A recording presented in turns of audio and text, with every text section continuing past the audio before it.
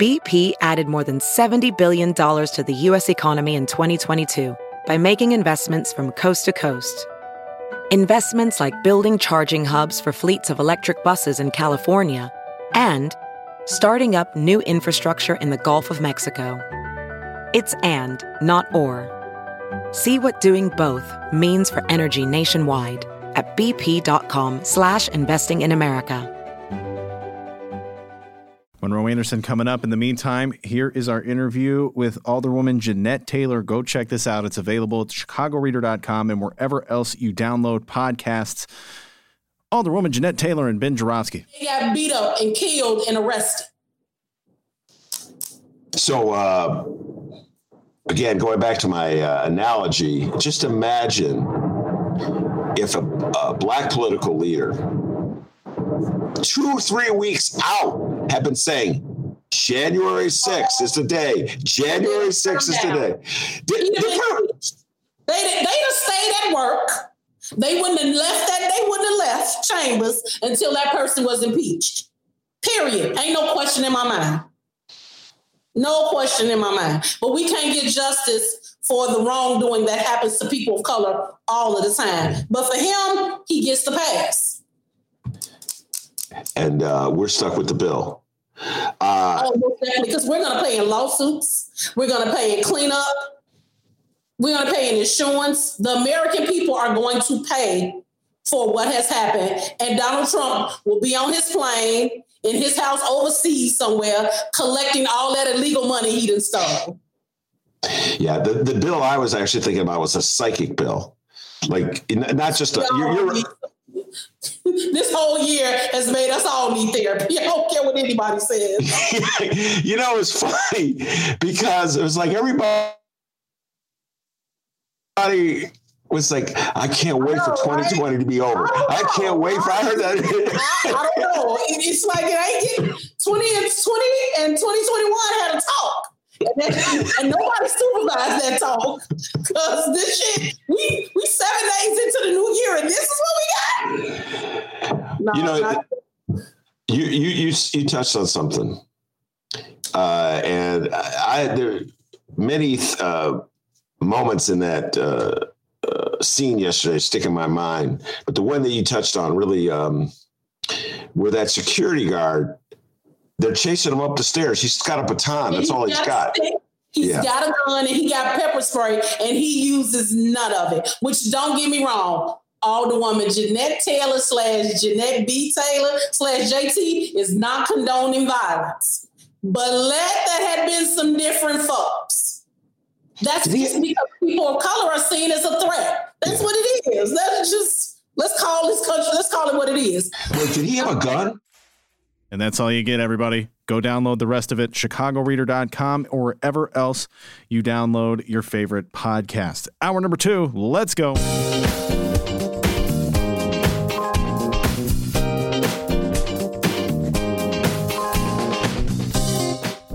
The Ben Joravsky Show is brought to you in part by SEIU Healthcare, Illinois, Indiana, the Chicago Federation of Labor, and the Chicago Reader. Benny J, take it away. Every Wednesday, Monroe Anderson joins us for discussion of politics. Trump is what we called it. He was just here. Now he left. I don't know where he went. Monroe, where'd you go? Come back, Monroe. Oh, boy, is it something we said? It's all forgiven. I think he's sick of those Tai Chi jokes. There he is. He's back. Monroe Anderson was with us. Then he left. He left the stage. He's like Elvis has left the building, but now he's returned. Monroe, I thought it was you were sick of those. You were sick of those. It doesn't work. What's that? It's in modern technology. It doesn't work. Yeah, it doesn't work. All right, let me read your Facebook posting. That'll act as a cheat sheet for what we're going to discuss. It's been a long time coming, but finally, Trump is being recognized as the pariah he has justly earned. The banking community, corporate America, the golf circuit, and New York City have all cut ties with him. And Democrats are in the process of indicting him for a second time.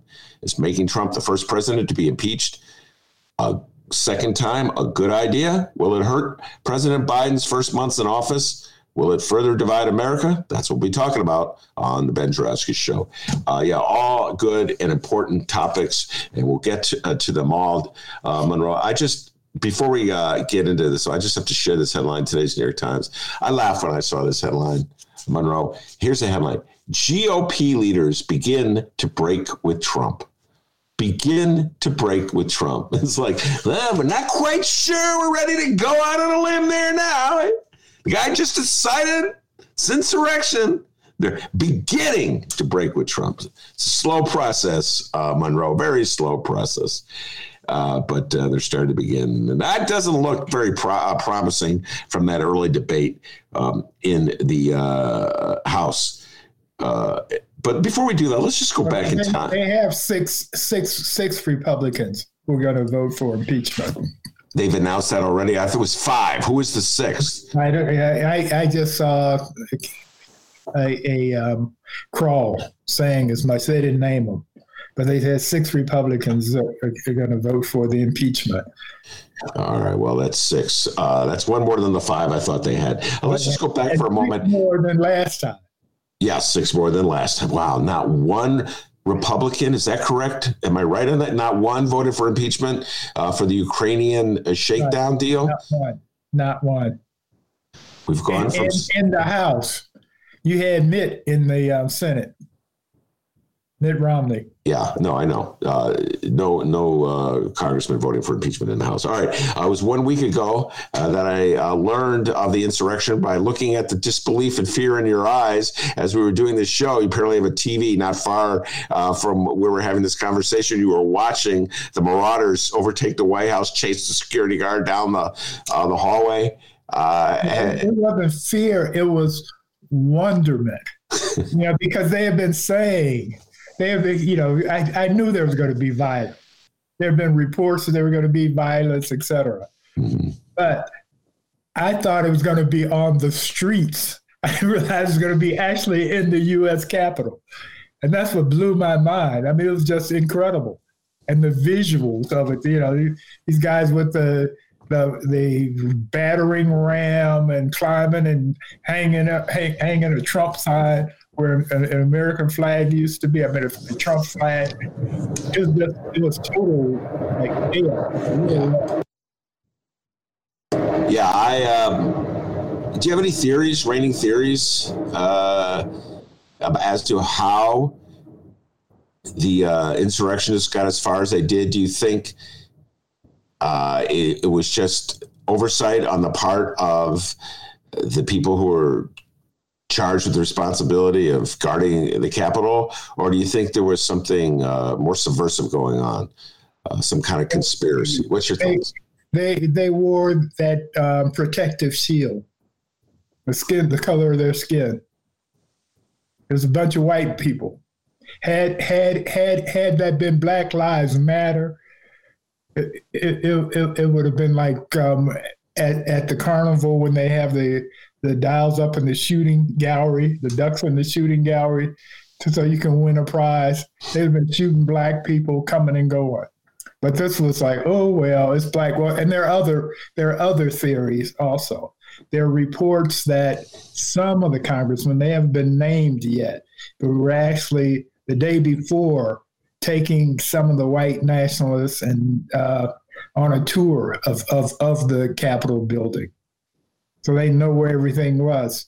And that makes a certain amount of sense because Clyburn's office, he has a second office that he operates out of. Mm-hmm. And it's in some place that nobody knows about. In fact, people who work there, and some of his colleagues have trouble finding his office. They were able to find that.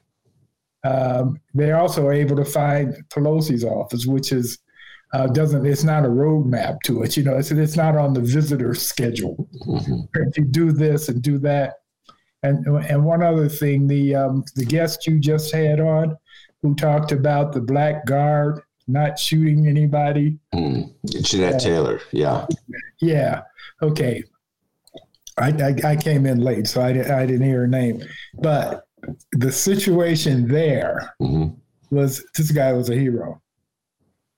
What he did, he just had a rod. I guess it has electricity in it or something. I don't know. He had some sort of rod, and he had his gun.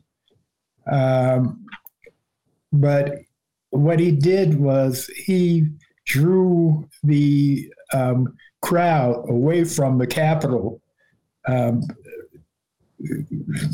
building, the meeting in the Capitol building, whatever their meeting room was called. He distracted them because he ran up the stairs and he looked over there, and not only the room, the doors were open and they were meeting there, the congressmen. Mm-hmm. And so what he did was he shoved the guy with the QAnon shirt on. He shoved him, and the guy started chasing him, and he drew him away and then called for help, back up.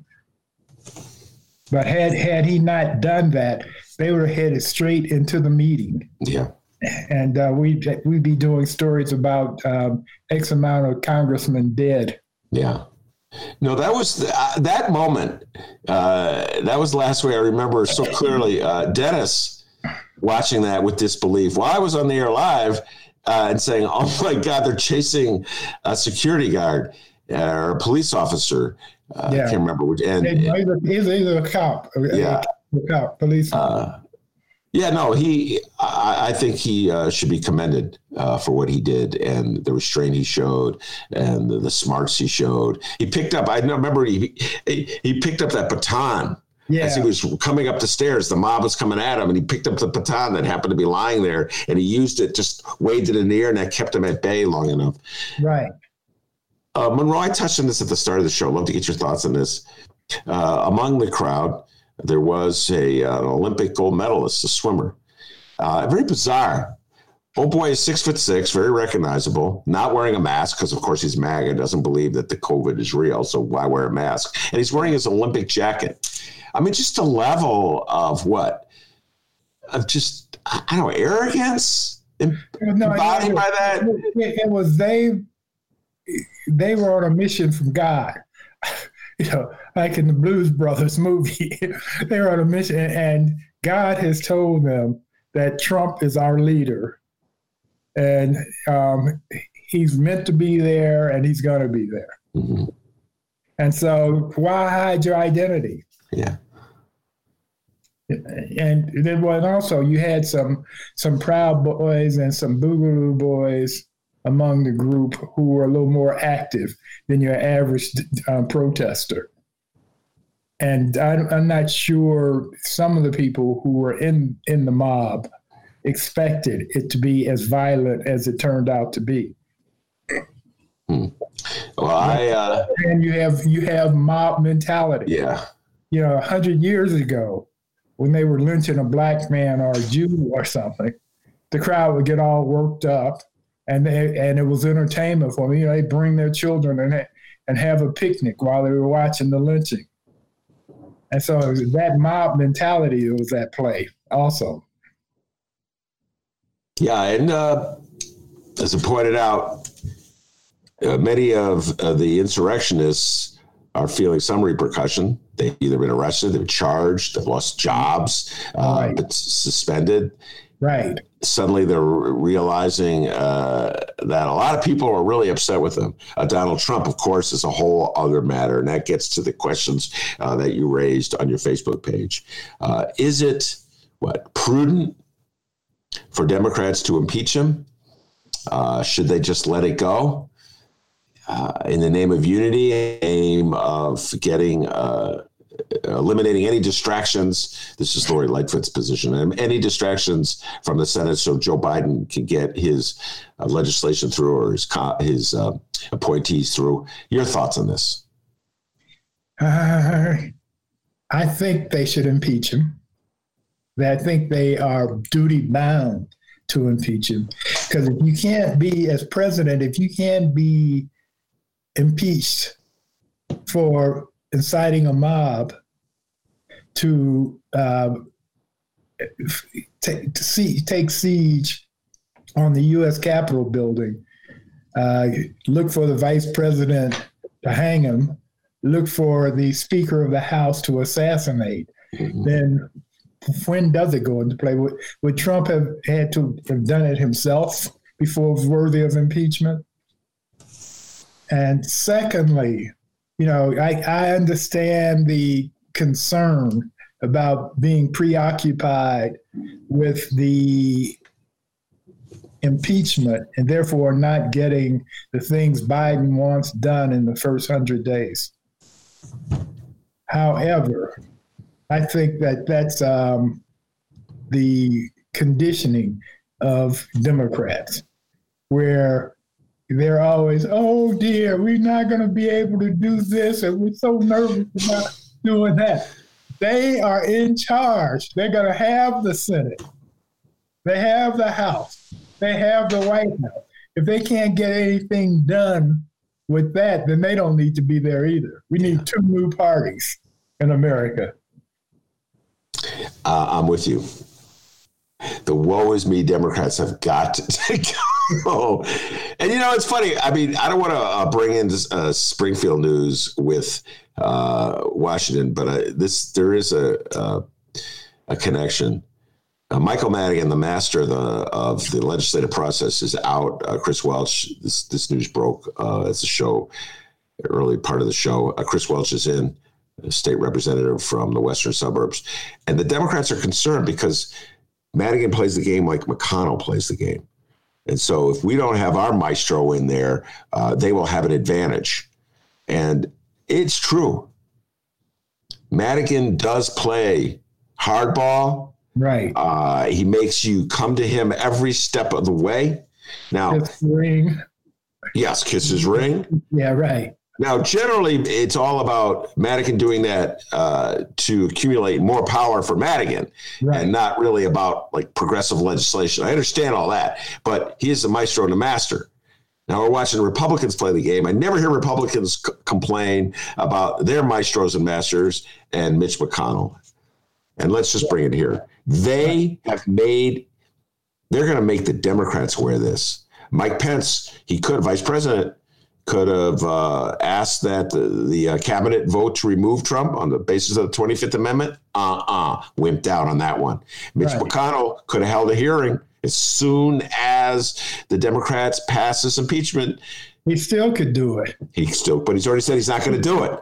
I know. Although he wants to. See, Mitch is very slick. Because what he does by delaying it until an hour after Biden is sworn in, then he can blame the Democrats for doing Trump in instead of taking the credit himself. So what he is hopeful of is that the Republicans will be upset because the Democrats did Trump in, and therefore, when the next election in 2 years happens, the Republicans will win back the House, and no Republican senators will lose a seat. That's a strategy. I don't think that's going to work. I mean, if the Democrats are bold and tough about what they're doing. None of this, well, sorry, I stepped on your foot, but you stepped on my foot first. No, I mean, they got to go in fighting, headhunting, purging, whatever is necessary to be in charge and get what they want done.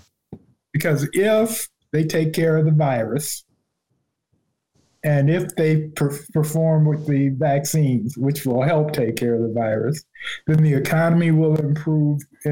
2 years from now, they'll be flying high, and nobody will care. In fact, Trump will definitely be a pariah by that time. But if they go, oh, well, I'm sorry, but Trump was misbehaving, or so we had to slap his wrist, then it's going to embolden the Republicans more, and they're going to take charge. Yeah. It's funny. I've been thinking a lot about when Nixon stepped down. I did this piece for the Reader where I was recollecting. I talked about how last week I didn't actually see the insurrection. I just saw it in your eyes, and how now I will always have that memory of that moment. That's how I learned about the insurrection. And there's so many. We've accumulated these memories over the years, Monroe, you too, all of us have, of like great moments, scary moments, really significant moments, where we were when they happened. And when I wrote that piece, several people responded by saying they remember where they were when Richard Nixon stepped down. What a great momentous moment that was in American history, 1974, when President Richard Nixon stepped down. And I don't remember where I was in 1974 when Richard Nixon stepped down. I just remember where I was the next day when I read about it. It's kind of weird how memory works. And I remember very clearly reading the Sun-Times article about Richard Nixon stepping down in like disbelief, that this is happening. But Richard Nixon was actually like more, I don't know, noble, if such a word can apply to Richard Nixon, far more than Donald Trump, who will never acknowledge that he did anything wrong. Right. Now, Nixon was a patriot, and he was more liberal than Clinton or Obama. And he came up with the EPA. He came up with affirmative action. So I mean, it's as bad as he was good compared to Trump. Yeah. Well, I don't know. Is Nixon more liberal? Hold on, than Clinton or Obama? Yes. He came up. Now he changed the course. But initially, he came up. The EPA is a Nixon product. Yeah. Affirmative action was Nixon introduced it. There are some other things that I'm not thinking of yet, but no, initially he had a very liberal for Republican. Well, the bar is really low, and it just goes to show you how far the Clintons and the Obamas try to take the Democratic Party away from. It wasn't them. It was that the Republicans were beating the living daylights out of us. When I was in college in the 60s, I can remember when conservative was a dirty word. That it was a rare person you ran into who admitted to being a conservative.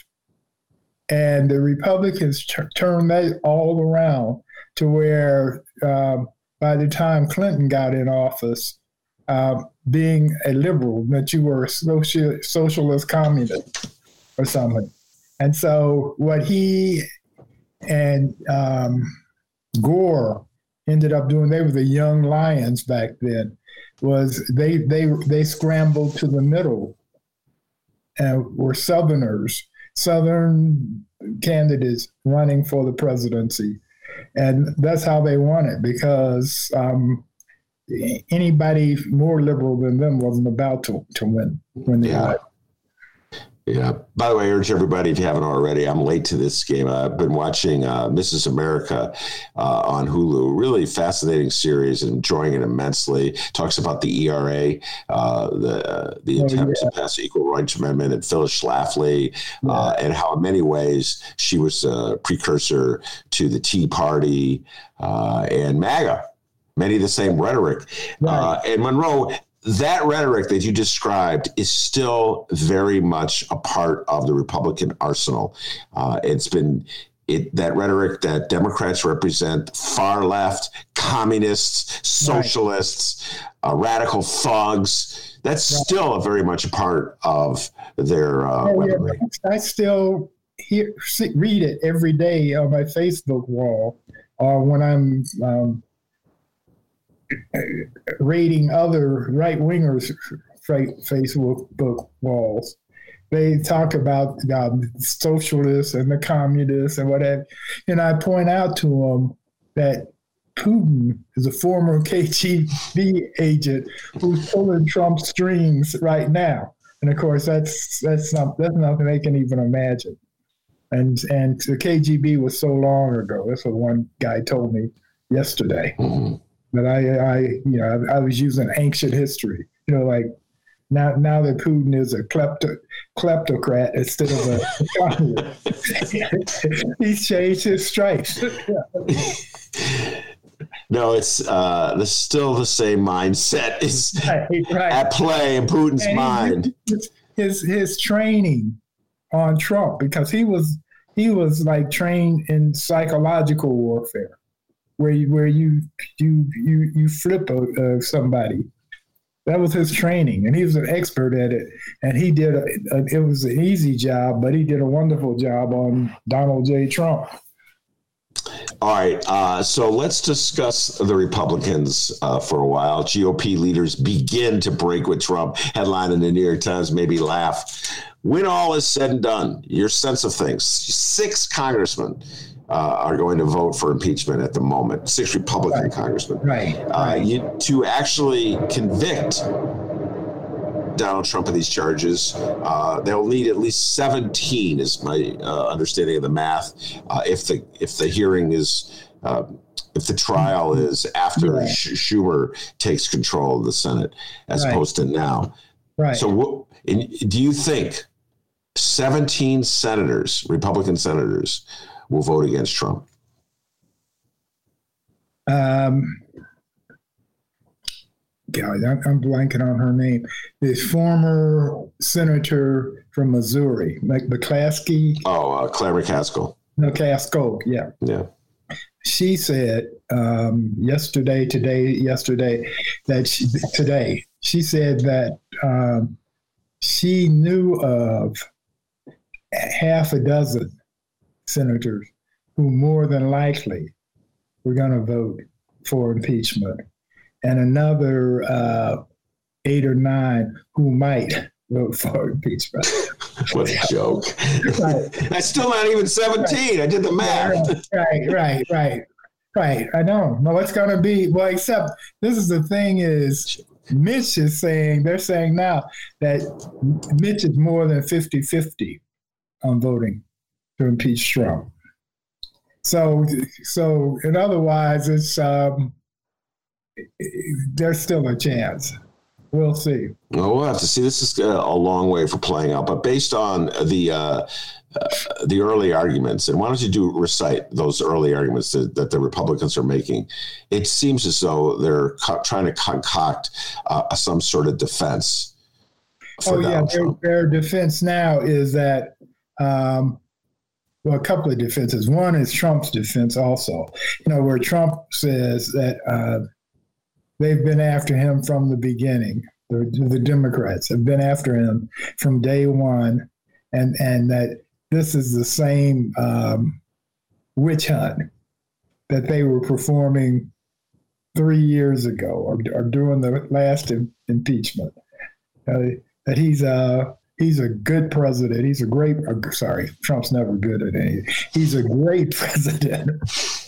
And they're just going after him. That's his defense. Some of them are repeating that in these hearings right now. The others are saying, wait for it.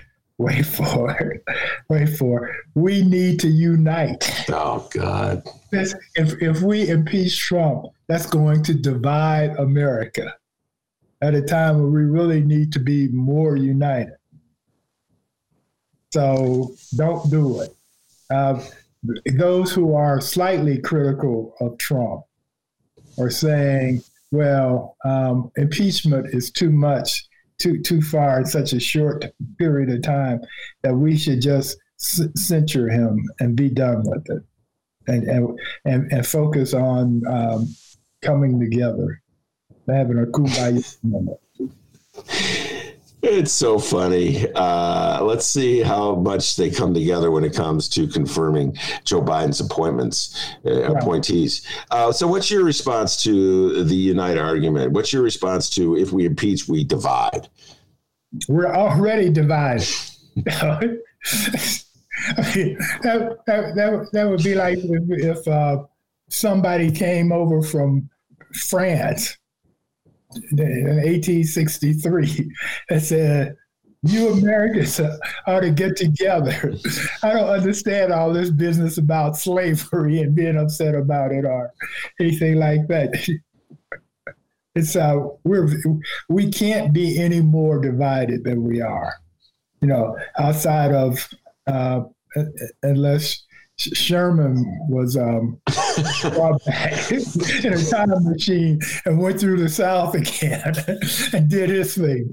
I mean, we can't be anymore. They are right now, the right-wing groups, the Proud Boys, the Boogaloos, the white nationalists, are planning on a civil war. I mean, literally planning on a civil war. By this time next week, we probably will have had more violence.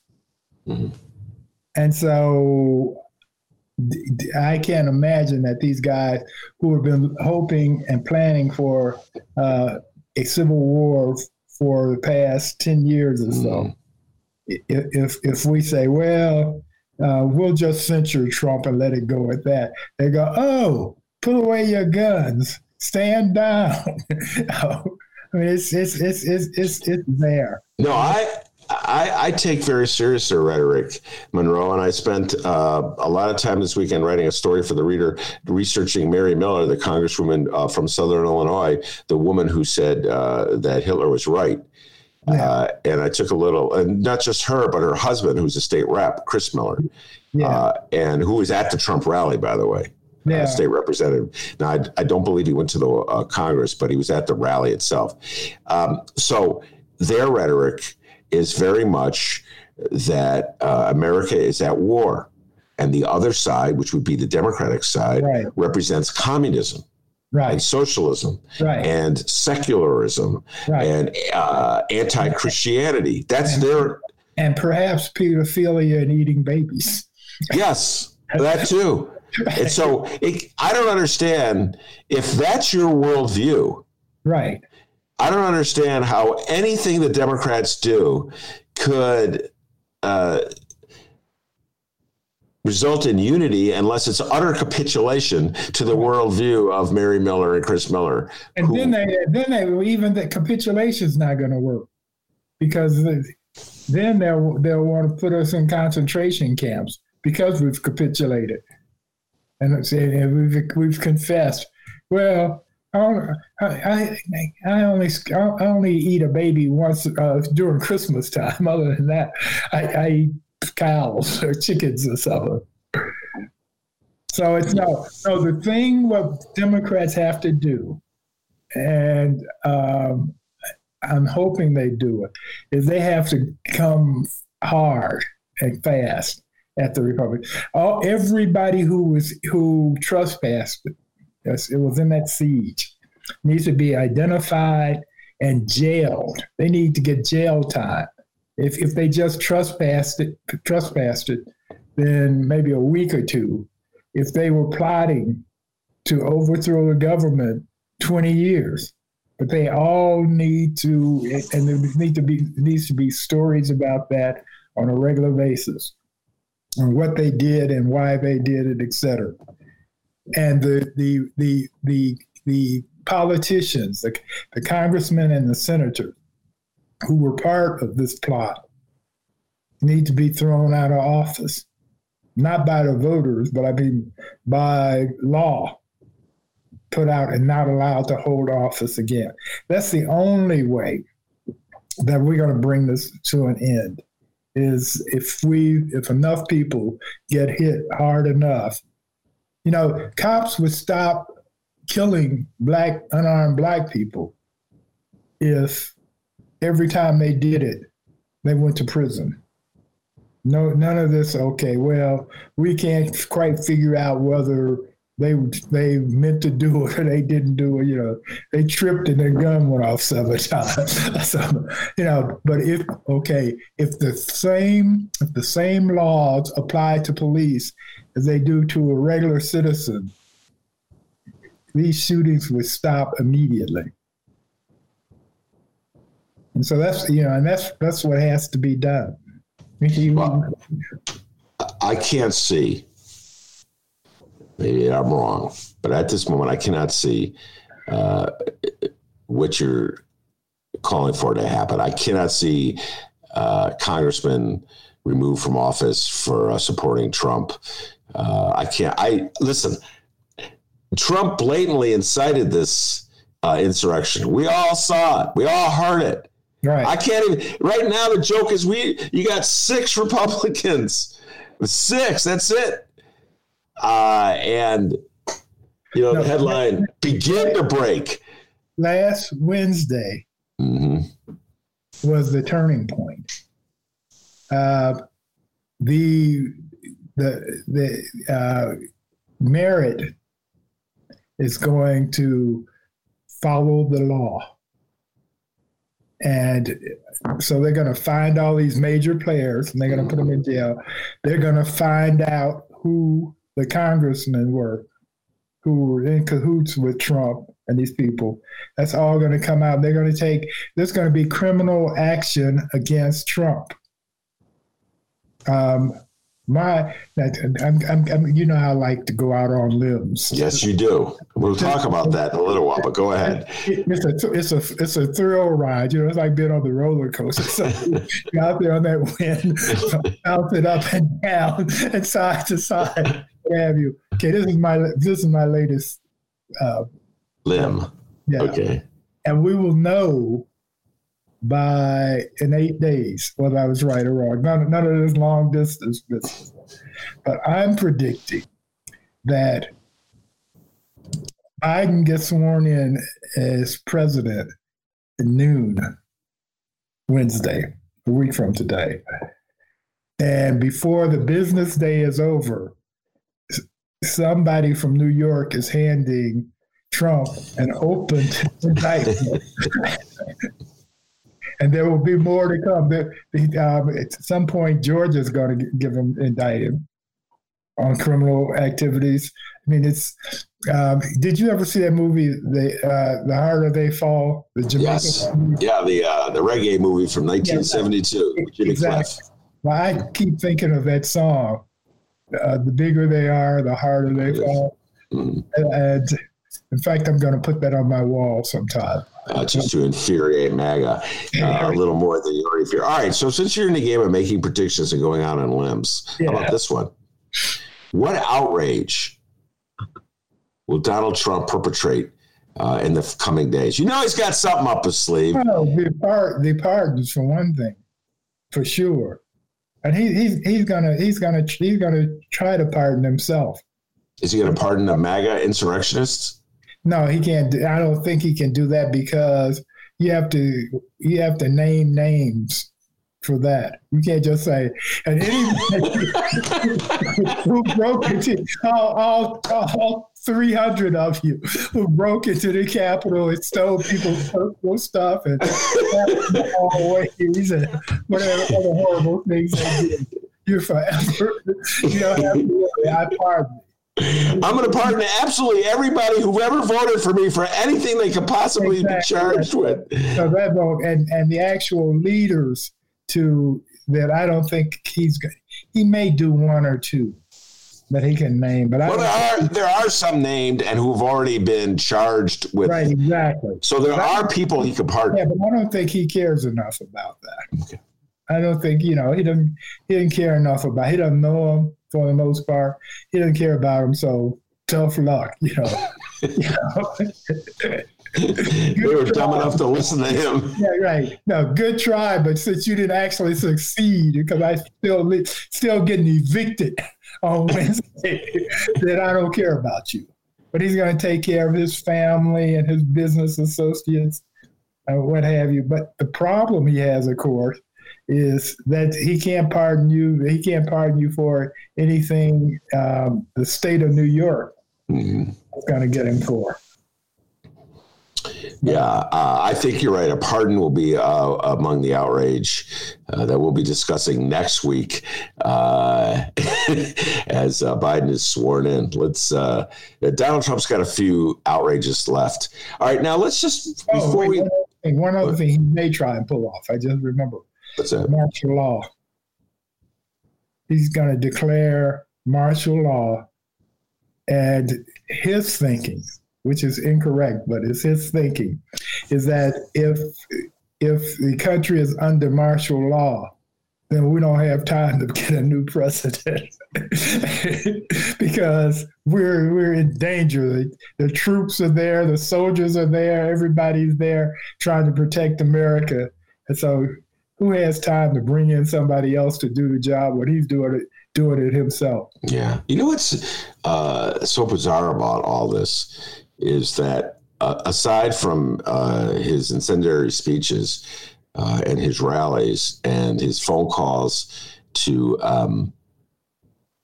various state officials in Michigan and Georgia, all of which is, I don't know, it seems to be against the law. No, it is. It's like he's fighting so hard to subvert the election results. The guy shows no interest in actually being president. I mean, the pandemic is raging in the country right now. He shows no interest whatsoever.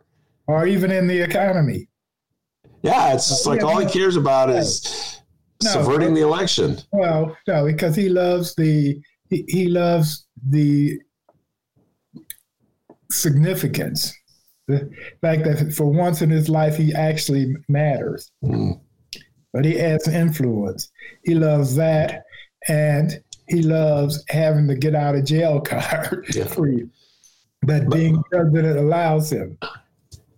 All right. Now, you should know that our listeners are constantly making fun of you for your predictions not being accurate. This is a regular theme.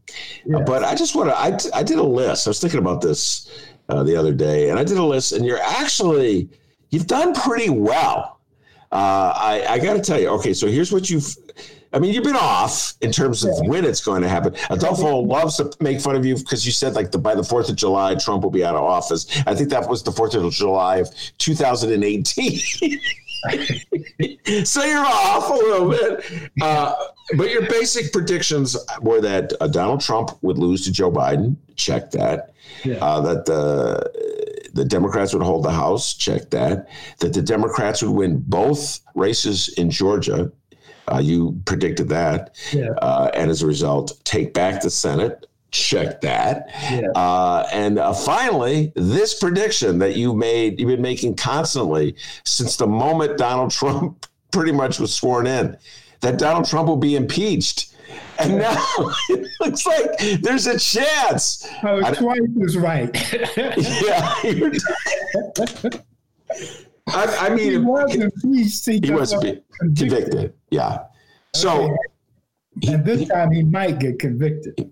Might. If I had to put the bet in Vegas, I'd say no. I'd say that what the games that Mitch McConnell is playing strongly suggest that they're not ready to sever the cord with MAGA. They still, the incumbent Republicans, recognize that Donald Trump is the popular figure in their party. And so what they're doing is they're slowly weaning the Republicans. Yeah, I know. Donnie. But again, I think I'm sure I've said this before, is once Trump is no longer in the White House, his allure is going to drop dramatically and fairly quickly. Nobody loves a loser. And that's what he is, they still, these MAGA fools that are still backing him, they still believe that he's going to be able to pull a rabbit out of the hat. And before next week, somehow, some way, America's going to come to its senses and realize that Trump was such a great leader and president, et cetera, that he gets to stay in office. And Biden is an old, senile man, and nobody wants him anyway, so he won't be sworn in. They still are of that mentality, a lot of them. Well, and so once that is over, and the greatest thing that has happened, we didn't mention this, but the greatest thing that has happened in the past week is Twitter shut him down. That makes all the difference. All right, Monroe, address the issue that this is an egregious violation of Trump's rights to a freedom of speech. Anybody who is bothered to read the Constitution would know that it says Congress shall pass no law limiting free speech. Just Facebook, Twitter are private companies. And just like a baker can't be told that he must bake a cake for a gay couple, nobody can tell Twitter or Facebook who they can do business with or not do business with. It's their business. They get to make the decision. But Americans confuse this whole freedom of speech right all the time. But if you are employed by somebody, a private employer, they can fire you because you didn't say Mr. before their last name if they want to. It's their choice. They get to do it. I don't think I hear what you're saying. I don't think Americans are confused by it. They just want their side to be winning. So in other words, I think every American, I've interviewed so many people about their bosses down to the years because I write about politics. And so constantly like getting somebody at City Hall to comment about Mayor Daley or Mayor Rahm or Mayor Lightfoot. And they're very cautious and nervous because they think they could be fired. So everybody knows there's a limitation to speech in this country. But you're right. They just invoke this ideal of unfettered freedom. Yeah, no, but they confuse that part. I mean, particularly when it's somebody they like who's being put in their place. Absolutely. Then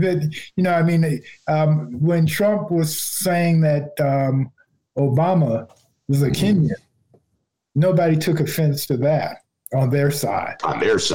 Nobody took offense to that.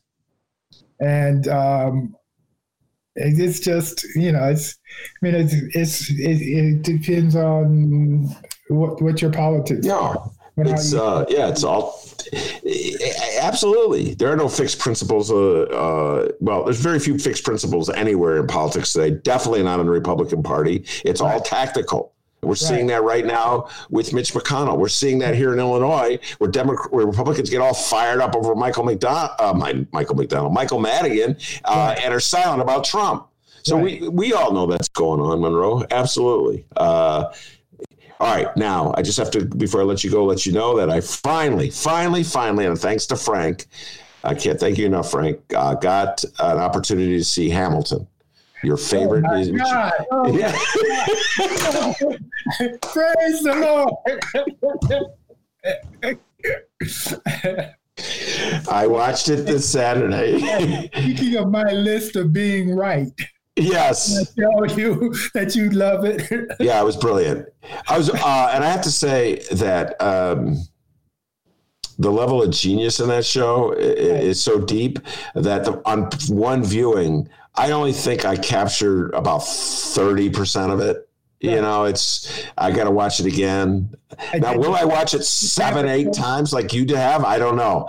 But I will watch it. Closed captions up? Yes. Oh, come on, man. I'm old. I put the closed captions on everything. Okay. All right. So, I don't play around, man. Yeah. I finally figured out how to put those closed captions. That was tough. I had to call millennials all over the country. I'm having trouble with this. But no, it was just, you were right. And Toy Hutchinson, who used to come on the show all the time when she was a state senator, she was telling me I had to watch it, so she was right. It's brilliant. In fact, Eric Zorn quoted it today in the Tribune. A very funny quote. Having the King George, what a character he was in that show. Oh, I know. I know. So I want to thank you for. Oh my God, folks, you have no idea. You have no idea how many times Monroe Anderson would say, "You haven't seen Hamilton? You've got to watch." So I finally saw it, That's good. So now when somebody talks about being in the room where it happened, you'll know exactly what they're talking about.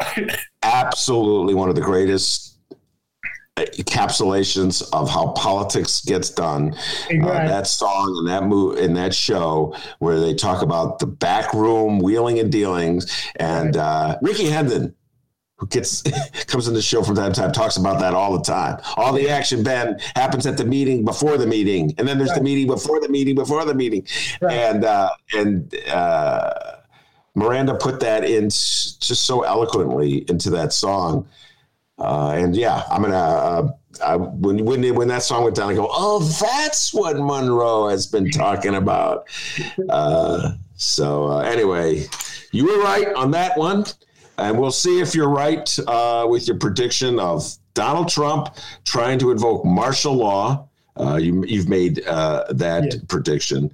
And what was the other one that you predicted would happen? Oh, that before business day is over next Wednesday. Exactly.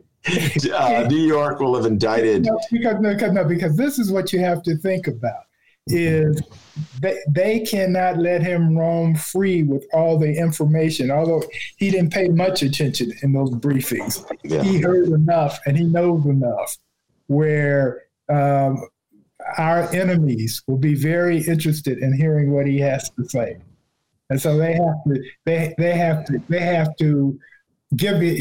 Indicting him will be the short-term solution.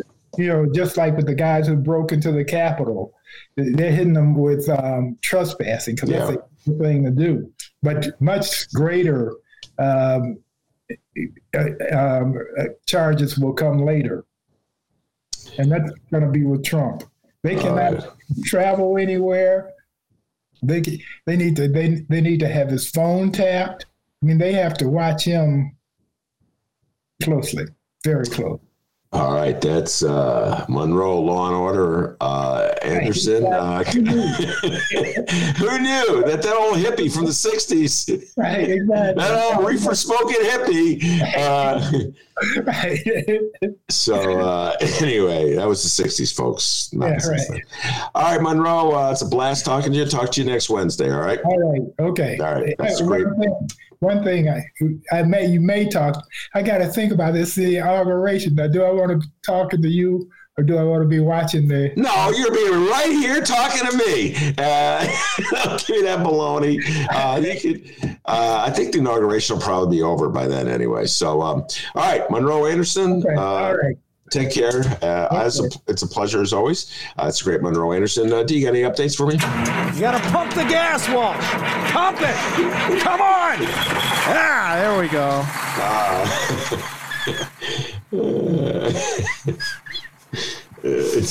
Everybody has trouble with that gas. I know. All right, it's the top story of the day locally. And honestly, still hard to believe. Madigan out. Christopher Welch in. The bus has officially and figuratively rolled over Mike Madigan. And after 30 some odd years, we have a brand new speaker. I mean, sure, the new guy is a top ally to Madigan, so we may essentially still be having him around. And, well, we heard some very unflattering news this afternoon about Welch's past, thanks to the Tribune. But hey, onward and upward, I say.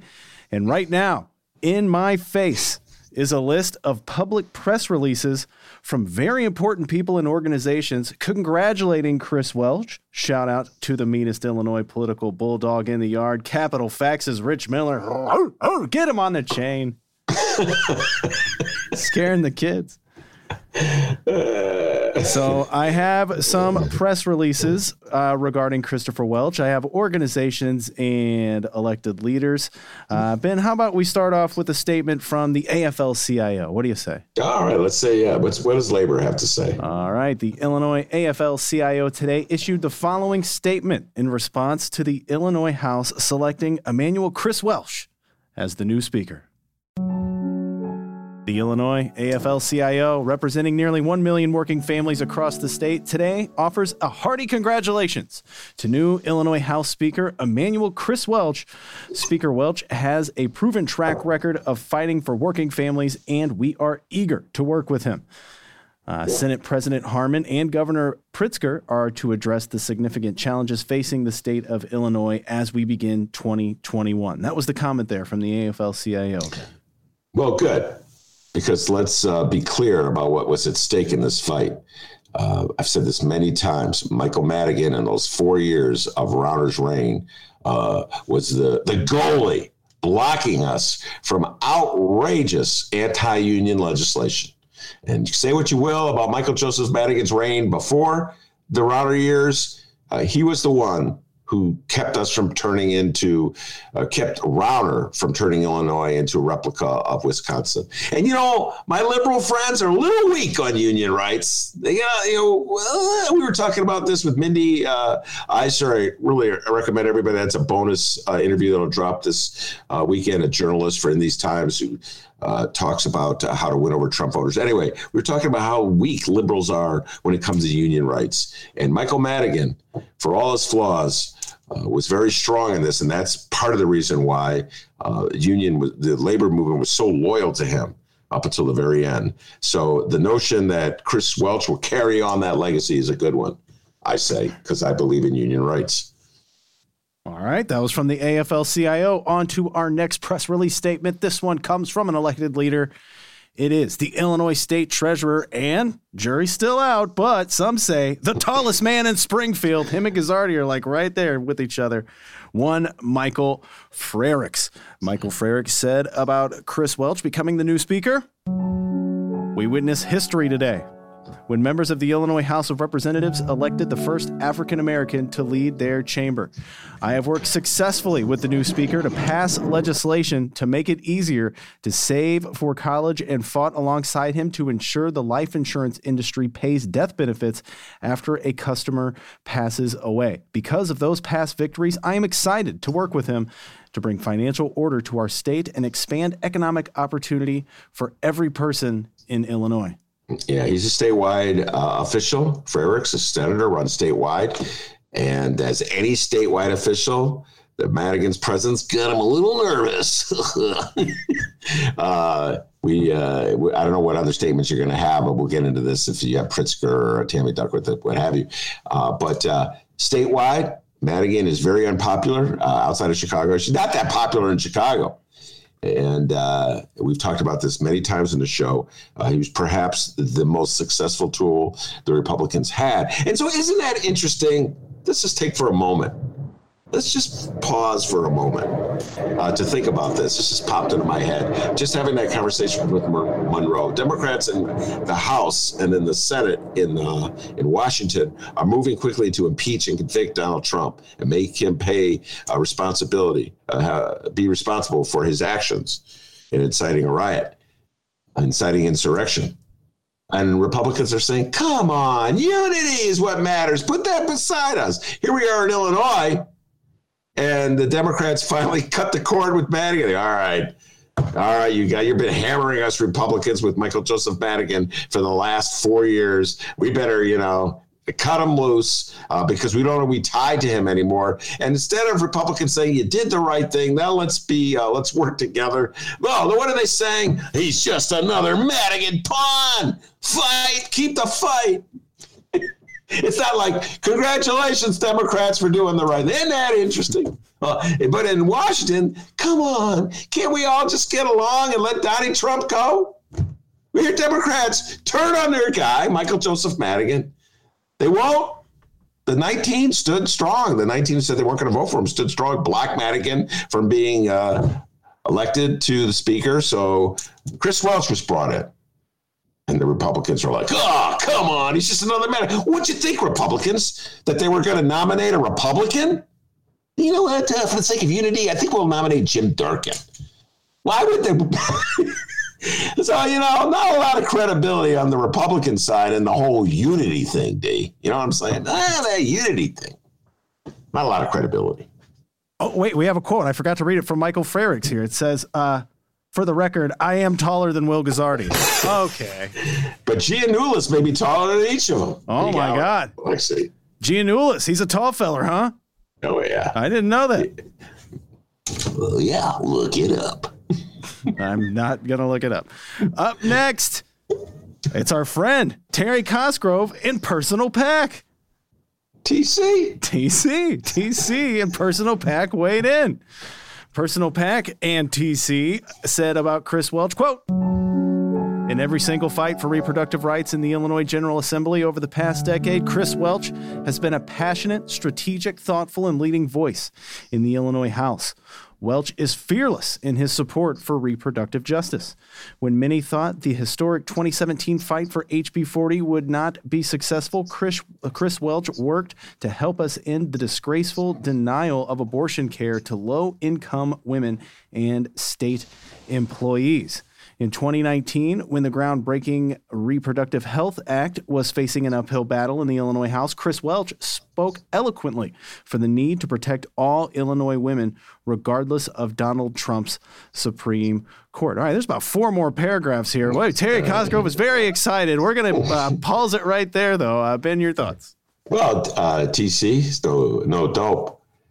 And very shrewd practitioner of the game. Knows how the game is played. Terry Cosgrove comes on the show all the time and lays out his strategy and his thoughts on these things. And it's like Madigan was here. Cosgrove, Terry worked with Madigan and got whatever he could get out of Madigan on the issue of paramount importance to Terry, which is abortion rights. Now Madigan's gone. Just switch over and work with Welch. Terry Cosgrove is all about either passing legislation that guarantees a woman's right to choose in matters of abortion or blocking legislation that would outlaw abortion in this state. That's what he's all about. He makes it very clear. And so now there's a new speaker, and that speaker has been an ally of Terry Cosgrove. Terry Cosgrove is going to be an ally of him. That's how the game is played, D. You learn from TC. He knows how the game is played. Put your big boy pants on, as Terry Cosgrove would say. All right, and we'll do one more here. Finally, a politician, one we haven't heard from in a while. Ben, I'd love to hear your thoughts on that as well. Controller Mendoza, Susana Mendoza. Wow. Yeah. We have not heard from Susana Mendoza in a long, long time. Mendoza, where the hell you been? Mendoza report. Yeah, we haven't done a Mendoza report in ages. All right, so let's hear what Mendoza had to say. Terry Cosgrove, take notes. This is like one paragraph, so here we go. Controller Mendoza says, congratulations, Speaker Emanuel Chris Welch, on your historic election as the first African-American Speaker of Illinois House of Representatives. I have appreciated your help on legislation over the years, and I look forward to working with you to move Illinois ahead. All right, so Susana Mendoza used to be a state rep. She's a good Democrat, as they say. Now, are there any when you're looking at that list that Rich Miller put together? Are there any other women besides Susana Mendoza on that list? I have Margaret Croak. Okay, state representative from the north side of Chicago. That's the other one on that list. That's it. Yeah. Okay. Well, this will be interesting because the Republicans will soon shift from linking Welch to Madigan. Well, they'll probably continue to do that for a while. I mean, they've invested a lot of money into turning Madigan into pariah. They're not going to let that go that quickly, but they'll shift to the police report of brutality from 2002. So it'll be interesting to see what impact that'll have on the women in the Democratic Party. But Susana Mendoza, man, she was a regular on our show back in the old days when we were on the radio station with the Mendoza Report. And I really respected her, appreciated her, because she was a fighter against Rauner. Folks, Rauner was like an existential fight for someone like me, much like Trump. And it was on labor issues. This was back in the day. Most of this was when I was at the radio station. And What Rauner was trying to do to unions in the state of Illinois, destroy collective bargaining rights in the name of somehow or other, promoting the economy, somehow or other, making it more difficult for workers to stand up to bosses who just going to randomly punish them or fire them, or make it give them a mechanism by which they can negotiate for a higher wage. Somehow or other, giving employees an opportunity on a collective basis to protect themselves from just unwarranted firings and punishment, that would be detrimental to our economy. And so I took it as a very existential threat for the union movement in the state of Illinois, and I took Rauner very seriously. And Mendoza was really fought hard. I appreciated her for that. She was really fought hard against Bruce Rauner. And you're right, Dee. She has kind of disappeared from the stage. She ran for mayor. I didn't think that was the greatest idea in the world, and it was unsuccessful. She got caught up in the Ed Burke corruption trial. Indictment. And so she was unsuccessful there. And, the role she plays in Pritzker's administration is a lot different than the watchdog she was playing during the days of Bruce Rauner. Didn't even have a budget. So, yeah, I hadn't thought about Susanna in a while. I haven't had her on the show in a while. Should bring her back. But Chris Welch is going to need support from as many Democratic women as he can going forward. Pretty obvious. All right. Yeah, we should try and get Mendoza back. Also on the list of people we need to get back, just because I thought of it. Wagaspack. Scott Wagaspack. Scotty, man. Where you been, Scott? Come on, Scotty. Come on back. What's the deal, Scott? He loves Lori Lightfoot, ladies and gentlemen. Scotty loves Lori. I'll bring him back. I like Scotty. So there you are. We'll obviously have more on this. Chris Welch becoming the new speaker on tomorrow's program. Remember, you can download previous Ben Joravsky shows, Benny J bonus interviews, and so much more. Over 800 episodes of this show for you to download at chicagoreader.com and wherever else you download your favorite podcast. We played it at the top of the hour there. Jeanette Taylor, 20th Ward Alderwoman. If you haven't heard this interview yet, you're missing out. Go check it out. Download it now. A very candid interview with Alderwoman Jeanette Taylor, and spoiler alert, she says the F-bomb like 20 times. It's awesome. So go check that out. And all the other archives, we're going to have the Monroe Anderson interview available later on tonight, as well as the back half, what we just talked about here, available for download as well. Share that with your friends. And if you listen on download, check us out on the YouTube channel, Chicago Reader YouTube, Tuesdays through Fridays, 1 until 3 p.m. Central Time. And join the live stream chat. Meet Dragon Slayer 19, Frank, J. Marie, Jim, Brianna, Steven, and so much more. We'll talk to everybody tomorrow. All right. I want to thank Monroe Anderson for an outstanding job. And, of course, I want to thank the man, the myth, the legend, Pride of Joe at Illinois, without whom the show would be possible. And as in a rare show of unity, Jim Durkin and Chris Welch will tell you back home in Alton, they call him White Lightning. Give yourself a raise, take it out of petty cash. See you tomorrow, everybody.